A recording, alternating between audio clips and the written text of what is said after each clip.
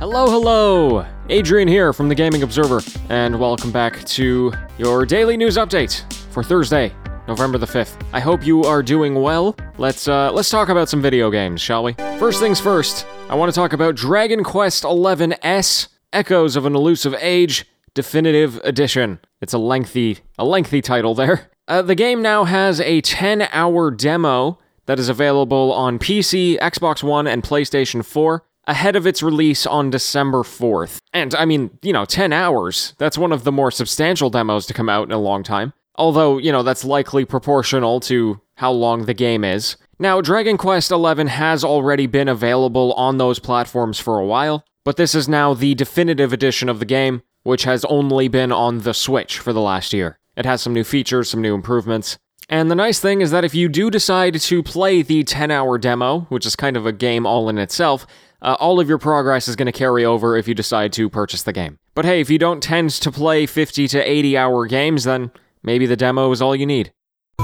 The full source code for Watch Dogs Legion, the original source code, that's over 500 gigabytes of data, has actually been leaked to the public. Apparently, some online groups had gained access to the internal networks of both Ubisoft and Crytek, which is why many of Crytek's upcoming plans have been leaked recently as well. Now, what people can do with this source code, pretty much there's two major things that people can do with it, or will do with it. One of them is modding. It makes it much easier to mod a game if you know the source code. And of course, piracy. And both of those things were likely to happen at some point. However, this is going to expedite and probably optimize the process. Ubisoft has commented that they are investigating the issue, but otherwise, it's out there in the world. There's not much they can do. I will say it is kind of funny that the game about hacking is itself one of the rare games to get completely hacked in real life. Is that just me? In a surprise release, Door Kickers 2 is now available in Steam Early Access. It does follow pretty closely in its predecessor's footsteps, Door Kickers, and if you've never seen it before, this is a top-down tactical military game that involves a whole bunch of planning and strategy. They give you these very close-quarter encounters where you're breaking into a building and taking down all the bad people. And it's the kind of thing where you're meant to perfect it over multiple attempts. So anyway, Door Kickers 2, it's initially launched with 20 missions, 15 of those in co-op, and a mission editor. And then they're hoping to launch out of early access in 12 to 16 months, which is then going to have around 100 missions, a bunch more thematic content, and then full Steam Workshop support. They have emphasized that modding is going to be a key component to playing the game long-term. It was a pretty niche indie game, so I imagine most of you probably haven't heard of it, but I know it ended up building a pretty cool community. Okay, and our final story. Unfortunately, I haven't yet had the chance to dive into them, but the reviews have dropped for Yakuza Like a Dragon. Feel free to read any of your choosing on OpenCritic. That's a really good site. That's opencritic.com instead of Metacritic. I did read one of them. It was by Kazuma Hashimoto for Polygon. It was quite good, if you want to check that out. And I do also follow a number of journalists on Twitter who actually heavily praised the game, and in some cases were anxious for the embargo to lift so that they could share their thoughts. I saw many veiled comments before the embargo, saying, "I'm playing a really cool game, but I can't talk about it." Anyway, the reviews overall are pretty good, but there's obviously some critiques in there.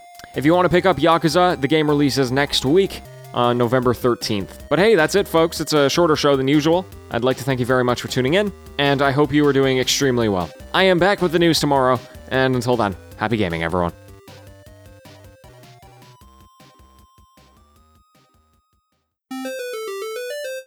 Hello, TGO After Show. So you might remember yesterday, I ended off the show by saying I was going to play games with my best friend, which is something I haven't done in a very long time. And the plan was to play Halo, classic game for us. That was one of the firsts for us in terms of co-op. And we get on Discord, we're all ready to go, and all of a sudden he realizes, wait a second, I have a 50 gigabyte update that I have to do.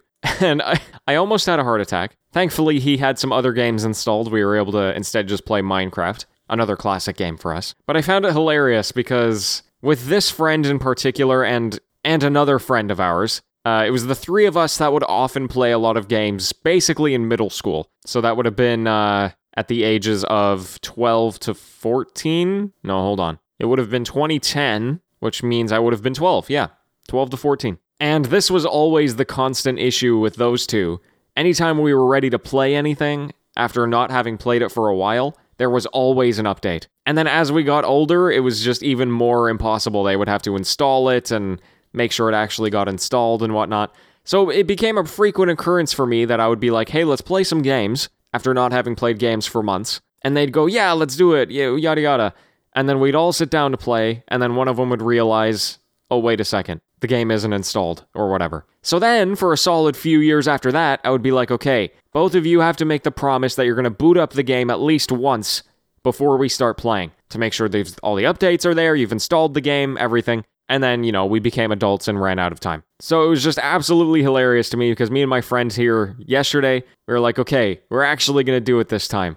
After all these years of, being busy adults, we're gonna commit some time to this. And then we get there, we sit down, oh, I have a 50 gigabyte update. Playing games wasn't even just the reminiscence, it was the setup to it. Anyway, I'm not complaining, it was funny. And we ended up playing Minecraft anyway, which is always a good time. And I've got to say, this doesn't happen very often when I'm playing on my own, but the time went by so fast. Like, we played for 3 hours, it felt like 1. And most of the time when I'm playing games by myself, it would feel like 3 hours. But for whatever reason, any time that I play with somebody else, I don't know where the time goes. How does it happen so fast? Do you feel that as well? I'm not sure what does it. Maybe it's because you're having a conversation and typically talking with somebody is gonna make the time go faster. I don't know. Anyway, I hope you're finding welcome distractions and taking care of yourselves. Take some breaks from social media, I implore you. And that'll do it for today. I'll talk with you tomorrow. Cheers, folks.